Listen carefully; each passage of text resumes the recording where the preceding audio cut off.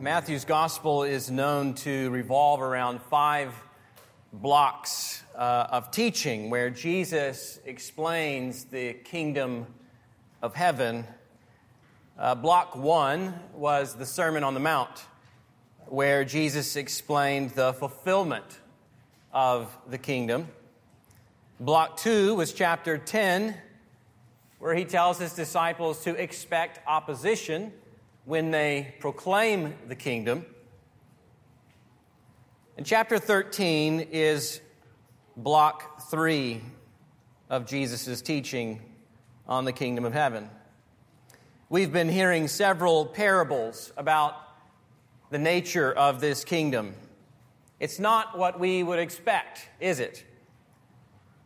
Instead of immediate political takeover, the kingdom of heaven is more like the slow growth of a mustard seed, or the way leaven works through flour. From the outside, it might even appear like the kingdom is shot through with evil, and our missionary efforts aren't that effective. But in the end, Jesus' parables reassure us that the kingdom will prevail. And today we look at 4 more parables about the nature of that kingdom. And these last 4 parables compel us to act on what we learn.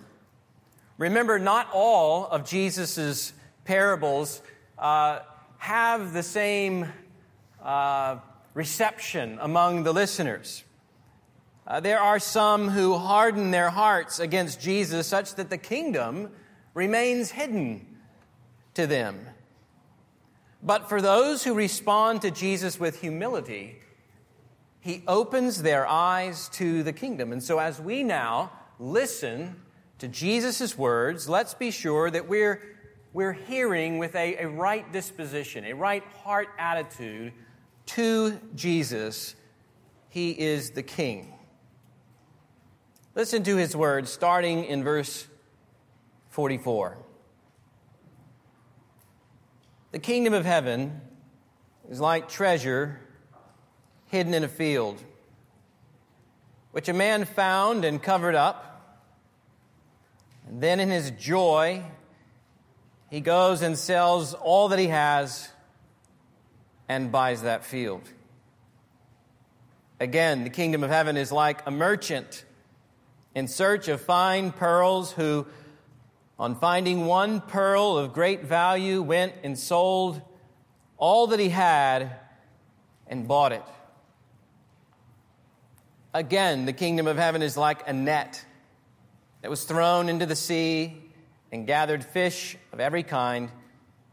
And when it was full, men drew it ashore and sat down and sorted the good into containers, but threw away the bad.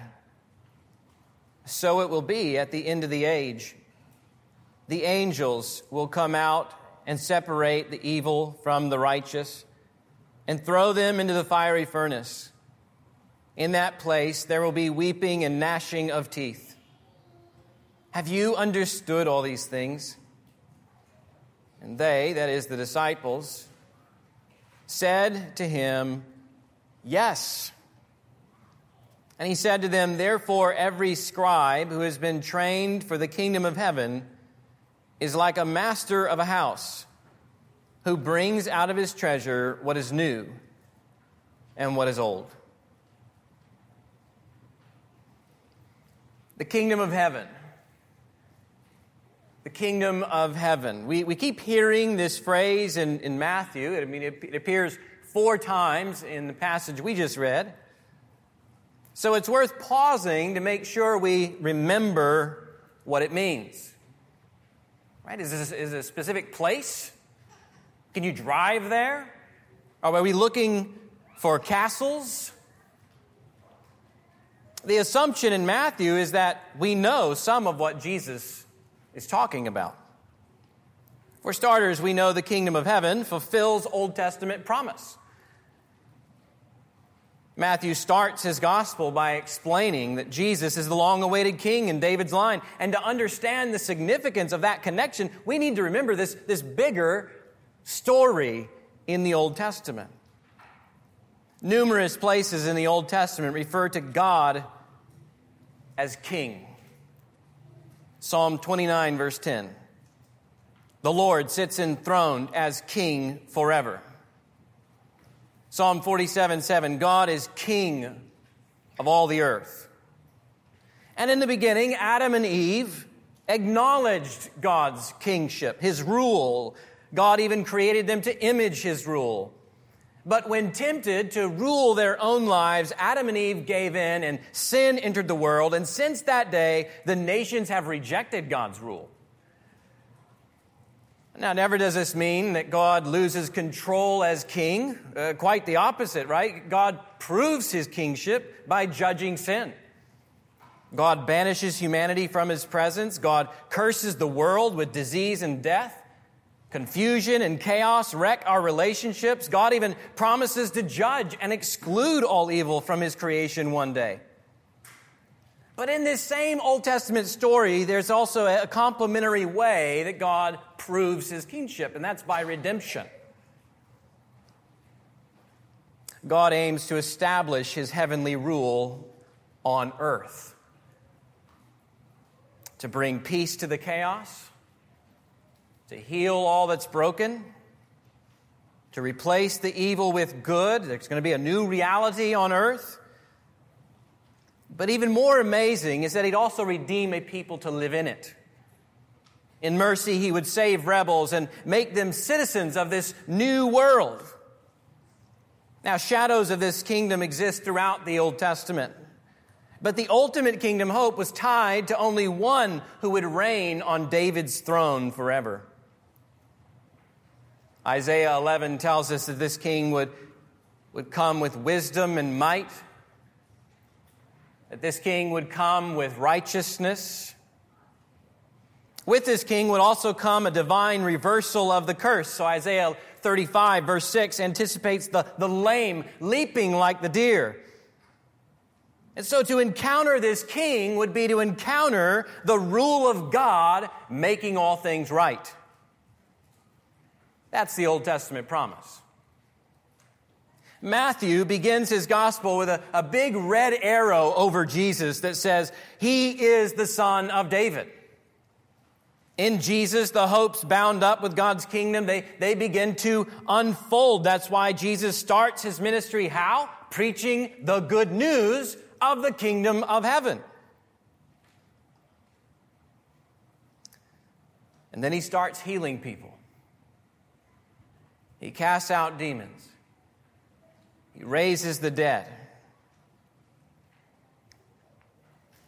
All to prove that his kingdom is the one that will restore all that sin has ruined.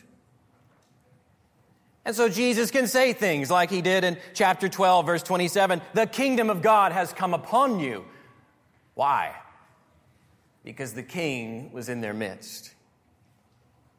He had arrived. Now, as Matthew's gospel rolls on, there's more to learn about this kingdom and the nature of its coming. It doesn't come all at once. It comes in stages. There's kind of an already not yet aspect to it.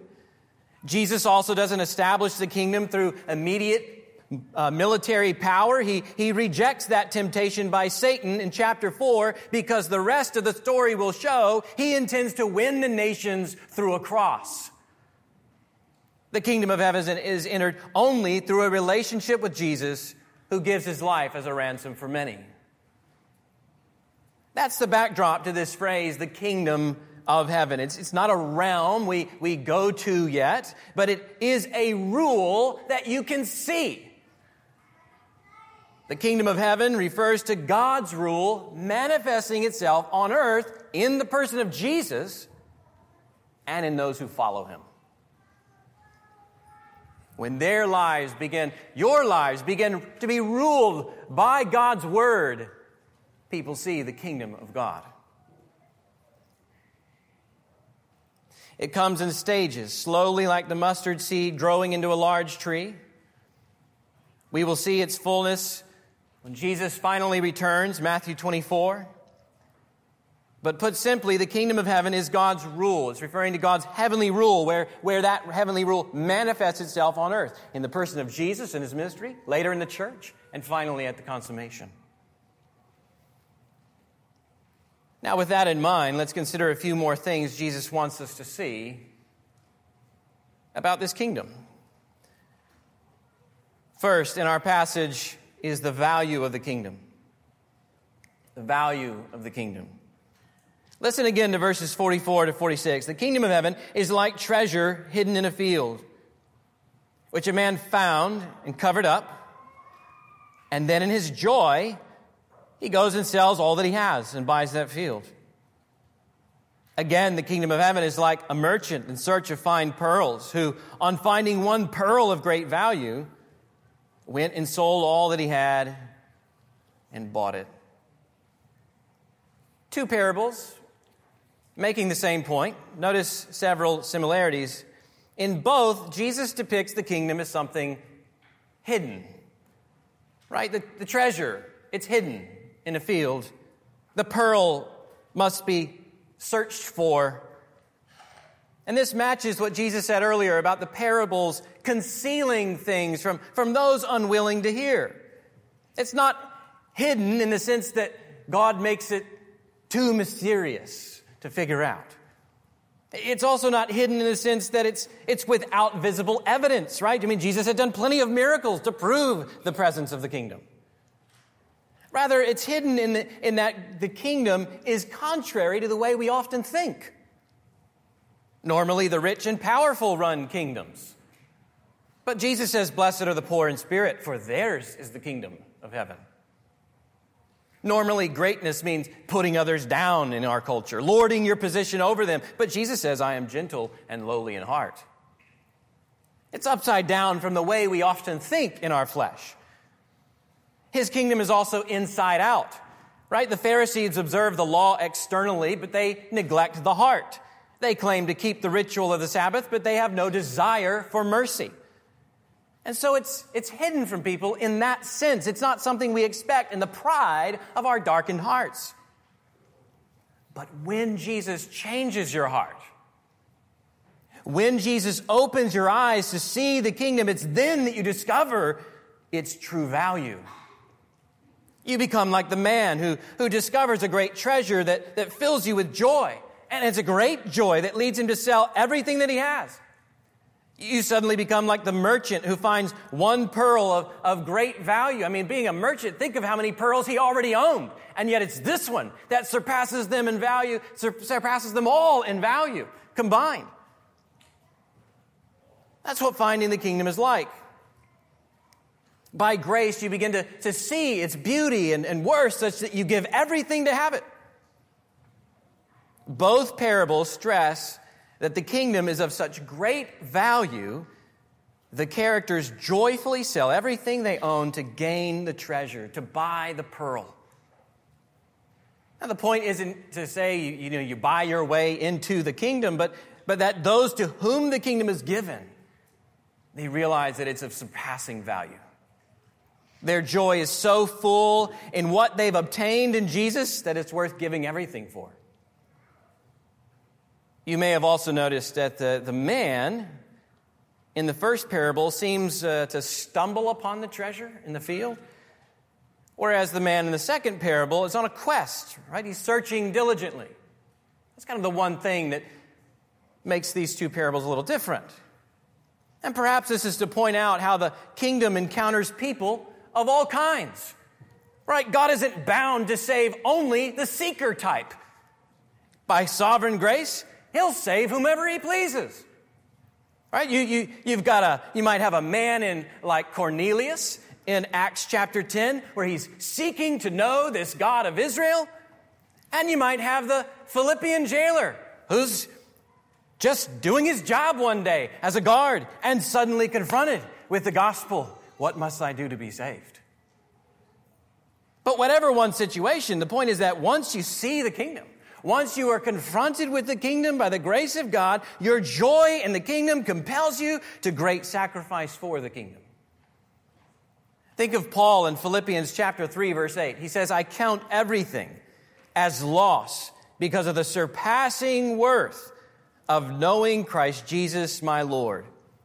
He says, for his sake, I have suffered the loss of all things and count them as rubbish in order that I may gain Christ.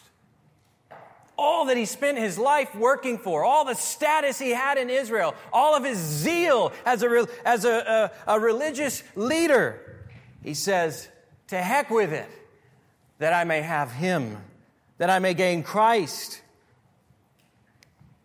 Or think of the Christians in Hebrews chapter 10, verse 34, where he says to them, you endured a hard struggle with sufferings, sometimes being publicly exposed to reproach and affliction, and sometimes being partners with those so treated. For you had compassion on those in prison, and you joyfully, there's that word again, joy. You joyfully accepted the plundering of your property. Why? The writer of Hebrews tells us, since you knew that you yourselves had a better possession and an abiding one. So joy in the kingdom motivates great sacrifice for the kingdom. One of our practices as a church is to welcome new members after hearing how the Lord saved them. We come to members' meetings and listen to folks testify about finding this very joy. Different stories, different backgrounds, different sins, but all share in the same joy of finding Jesus and belonging to his kingdom. That's where the Christian life begins, with joy over the incredible worth of knowing Jesus. That's why we sing. That's why we gather weekly to take the Lord's Supper. That's why there's laughter at the table when we show hospitality, and why there's hope when loved ones die in the Lord. Christianity isn't first about loss, what you can't do, right? But about the joy that you gain in Christ. He is the treasure that surpasses all others. That's why we can be Christians for decades and it never gets old talking about Jesus or hearing about Jesus. Pray that you would have such joy. Pray that such joy would characterize our church. What about you? What is the kingdom worth to you? Are you seeing the kingdom of heaven the way Jesus describes it here? As the treasure worth giving everything for. Do you know this joy? Christianity not only begins here, but it continues here. Jesus isn't just another teacher among others that excites us. His kingdom isn't just another thing we do among other rituals in life. He's everything. He is the treasure that beats all the others combined. He's infinite in perfection, without need, and in himself all sufficient. He dwells in unapproachable light, immutable, immense, eternal, almighty, most pure, most holy, most wise, most sovereign, for whom and by whom all things exist. He is abundant in goodness and truth, just, loving, gracious, merciful, and for our sake, he took on flesh to live the righteous life we couldn't, to die for the penalty we deserved, to rise, to conquer sin, death, and the devil, and bring us into God's presence forever, where joy abounds and peace reigns and glory will restore all things. There's no one else like him. He is the treasure that we gain. The treasure we gain in knowing Jesus then leads us to follow Jesus at all costs. So is there anything interfering with you having that kingdom? Anything that you're unwilling to part with in order to gain more of Christ? Jesus' point here is to the incalculable value of the kingdom of heaven. That there are days when the sacrifices you make, you can start feeling like, why am I doing this? Is this really worth it? And this parable reminds you of the great privilege we have, the great treasure we gain, that far outweighs any sacrifice we'll make. That's why you hear these stories of missionaries coming back from the field, and others will surround them and thank them for all of the sacrifices they make, and they will say things like, "I never made a sacrifice." And the point is, comparatively speaking, what is it to give up everything if you gain the treasure?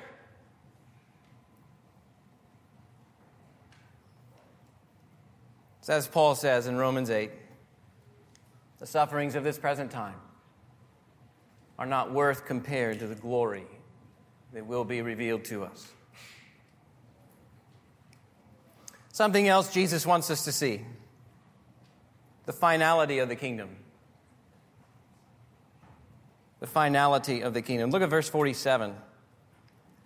Again, the kingdom of heaven is like a net that was thrown into the sea and gathered fish of every kind. And when it was full, men drew it ashore and sat down and sorted the good into containers, but threw away the bad. So it will be at the end of the age. The angels will come out and separate the evil from the righteous and throw them into the fiery furnace. And in that place there will be weeping and gnashing of teeth. This is much like the parable of the weeds back in verses 36 to 43, where Jesus explains how his kingdom doesn't come all at once. Right? Some in Jesus' day expected the Messiah to come and bring the end swiftly. But Jesus' point here was to say that's not quite right.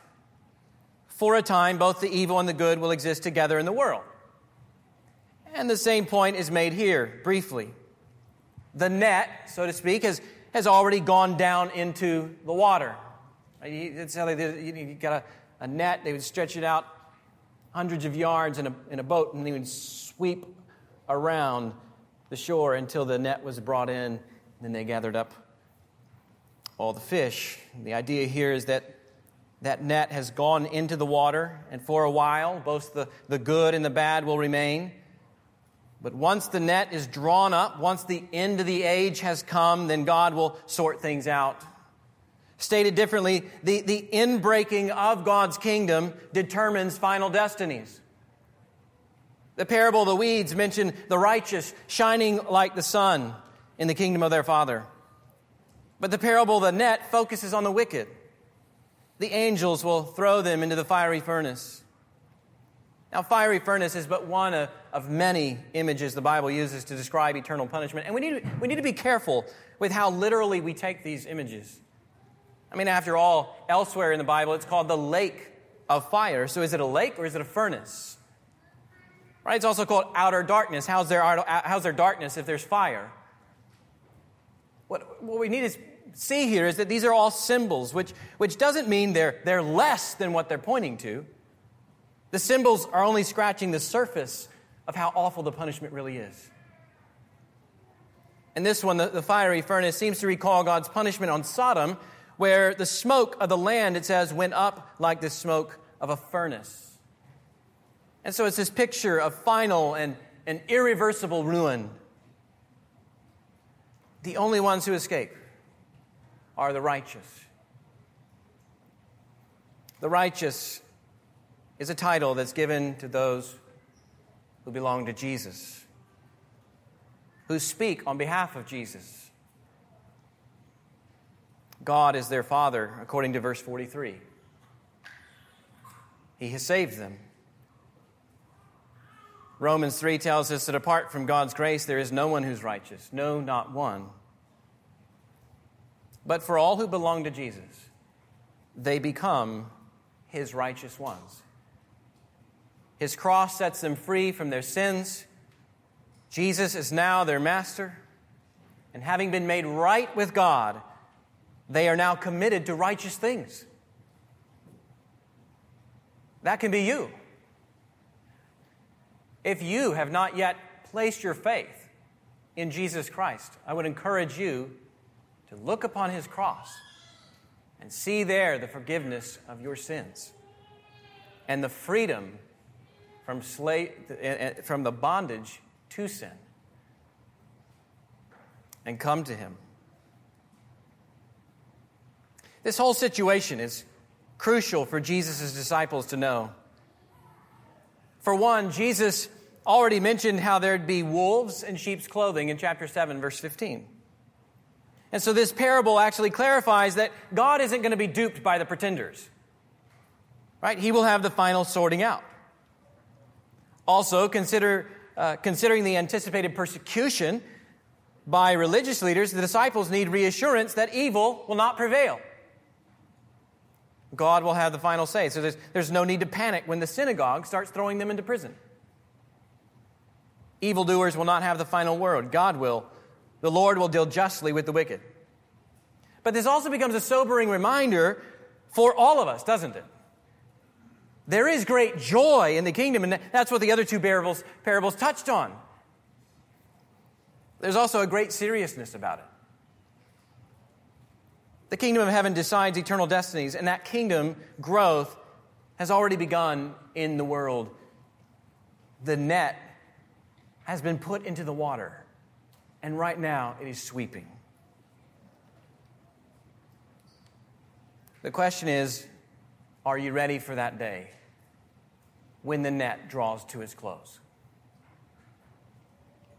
J.C. Ryle once said, "Happy is the man who does not leave these things uncertain, but never rests till he has the witness of the Spirit within him that he is a child of God."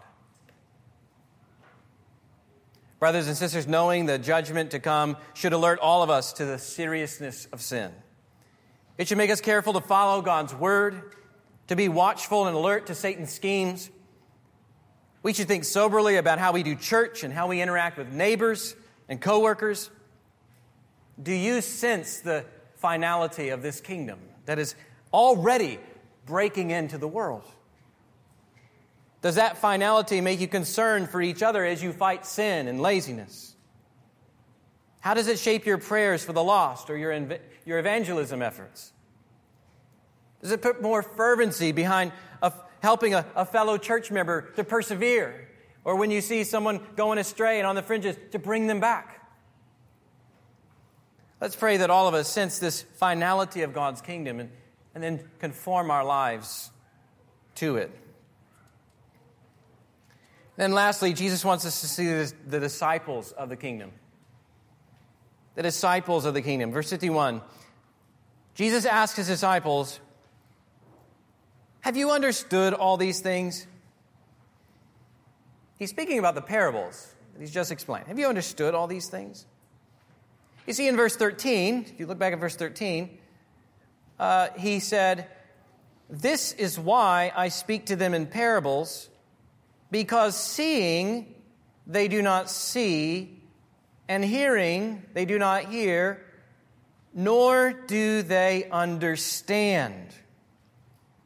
And then he quotes from Isaiah. Many people didn't understand because of their hardness of heart. But we also learn of a great work of grace in the disciples. He says, "To you it has been given to know the secrets of the kingdom of heaven." So God has changed their hearts such that they receive the teachings of Jesus.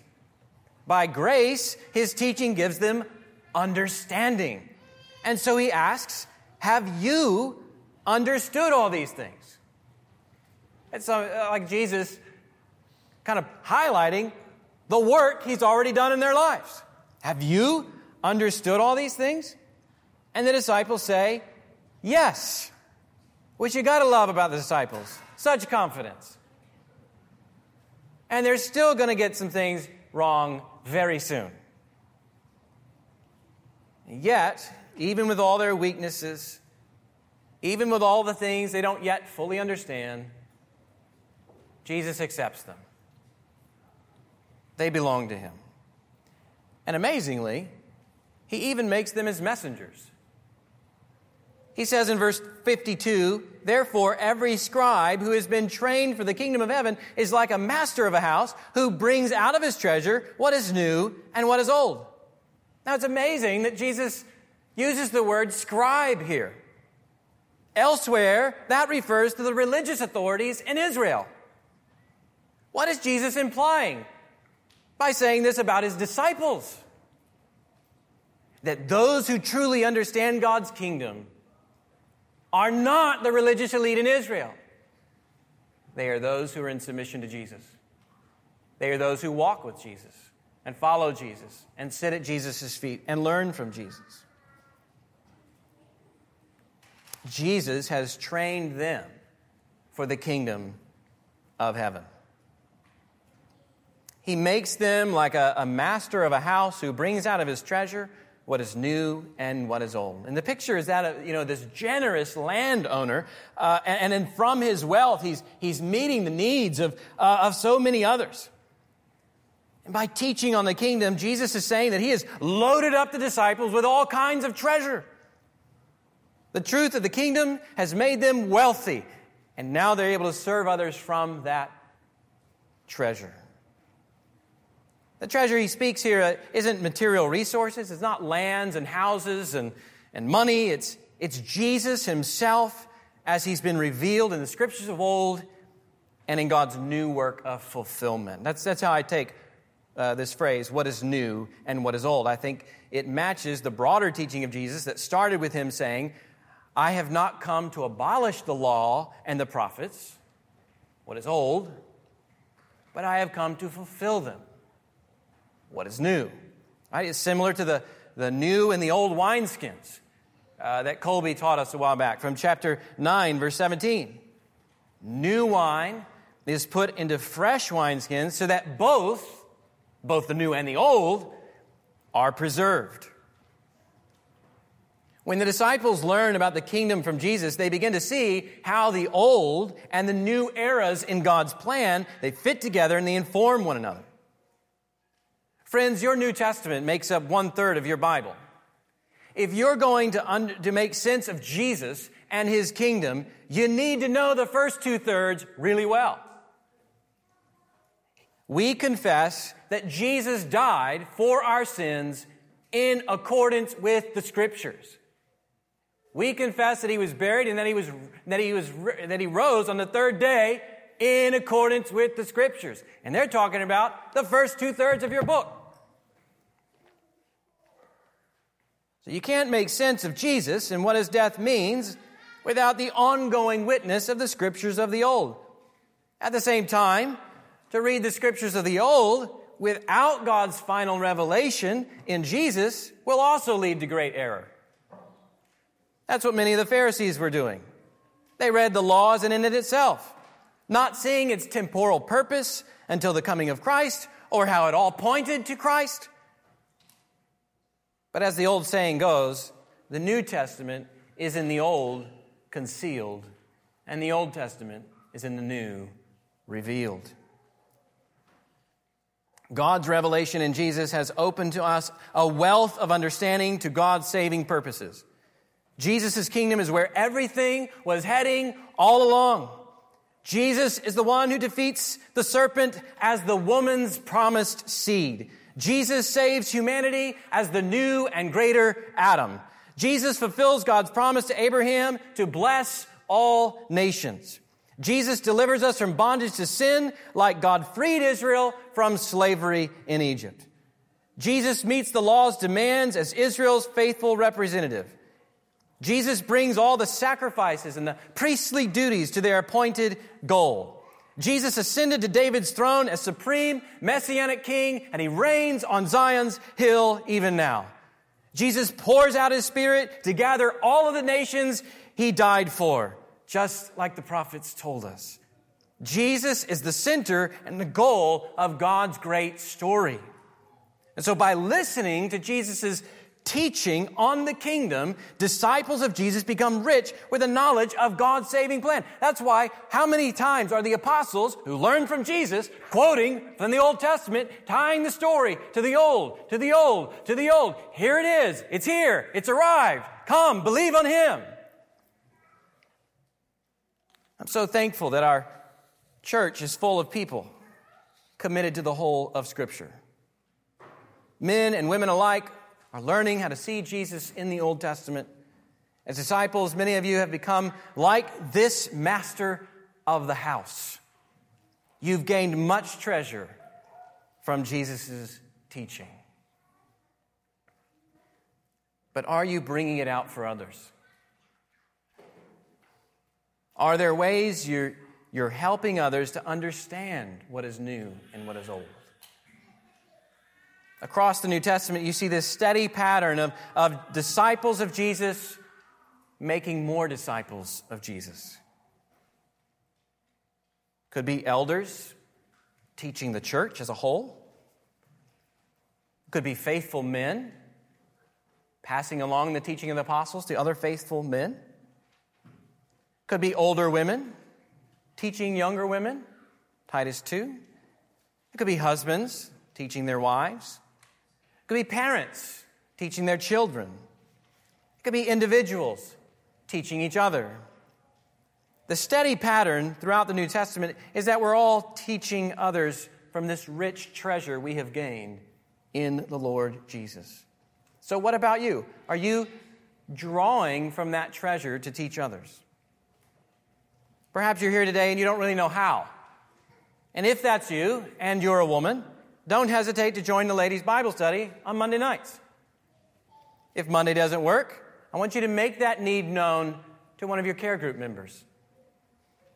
Seek out a woman who's skilled in the Word, who can sit down regularly with you and show you these connections. There are many here. If you're a man, you can come see me. I'm about to start another shepherds group this fall. Men's Bible study will also start again very soon on Tuesday mornings. There's also a wealth of resources in the church library just across the way. And Tyrone has done a fantastic job reorganizing things, really easy to find. You'll have some tours for us soon, maybe? Yeah. Good. If you're part of this church and you've been walking with Jesus a long while and learning how the Scriptures fit together, I want to encourage you not to hesitate to take someone else beneath your wing. Find someone who needs discipleship, who needs to learn these things, who wants to learn these things. Find ways to leave margin in your schedule. Don't pack your schedule so full of maybe good stuff that you have no time to teach others about Jesus and how to follow Him. All of us need to pray for such activities to increase among us.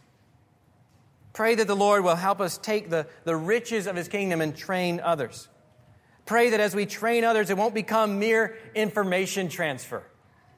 Right? Pray that it won't become a point of pride and becoming puffed up with what we know about the Bible.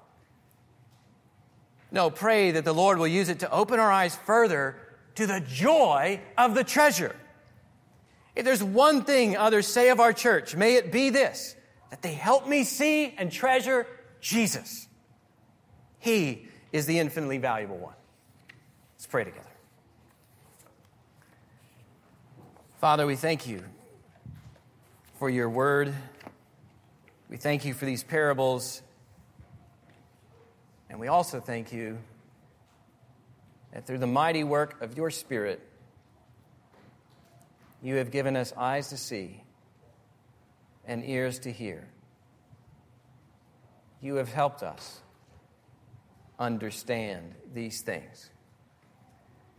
Lord, fill us with joy as we meditate upon your marvelous work in the person of Jesus. Help us to persevere in following him.